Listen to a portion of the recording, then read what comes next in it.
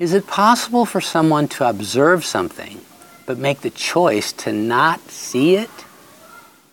I'm a Star Wars fan and have a prized collection of memorabilia that people have given me over time. But when we relocated to Southern California after retiring, my compilation remained in a moving box in our garage for a couple of years.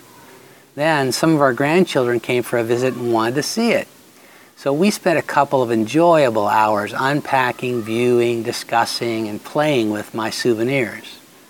Afterward, instead of putting everything back in storage, I decided to find a way to display the items in the house. But I had to come up with a plan for doing it that wouldn't conflict with the ambience of my wife's carefully crafted interior design. So I made the decision to build a special shelf for them above my desk in the small room the two of us share as an office. Now you have to understand, it's a tiny space with our desks facing opposite walls and only 3 feet apart. And when I started my project, Sue was at her desk working on her laptop editing a new book she'd just written. Admittedly, it wasn't an ideal time for me to be measuring, drilling, hammering, and arranging my display just 36 inches away.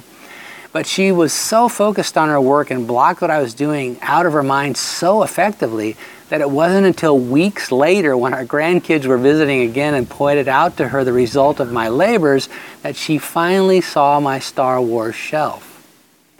Like the dust bunnies under the bed we've ignored for so long that we no longer see them, if we make the choice to not see something, we can reach a point where we can't see it.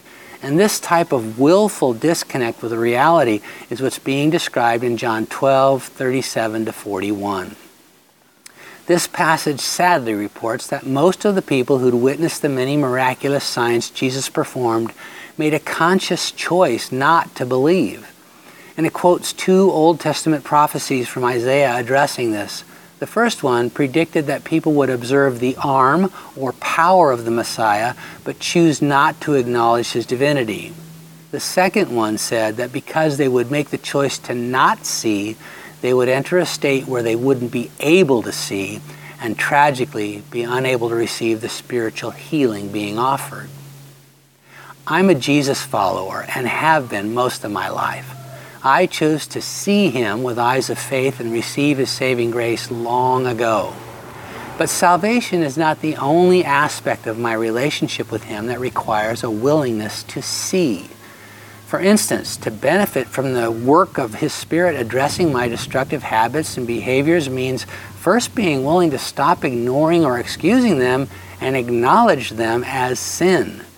Until I confess or see them for what they are, I won't cooperate with his sanctifying work. And the longer I close my eyes to this reality, the closer I get to not being able to even recognize my need. James 1:22-24 describes this as self-deception. That's like viewing ourselves in a mirror but walking away without taking action on what we've seen and forgetting what we really look like. The Christian life requires moving beyond observing to seeing, but we can always do so without fear.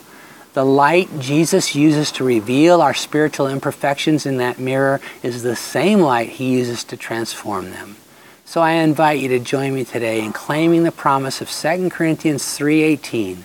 But we all, with unveiled face, beholding as in a mirror the glory of the Lord, are being transformed into the same image from glory to glory, just as by the Spirit of the Lord.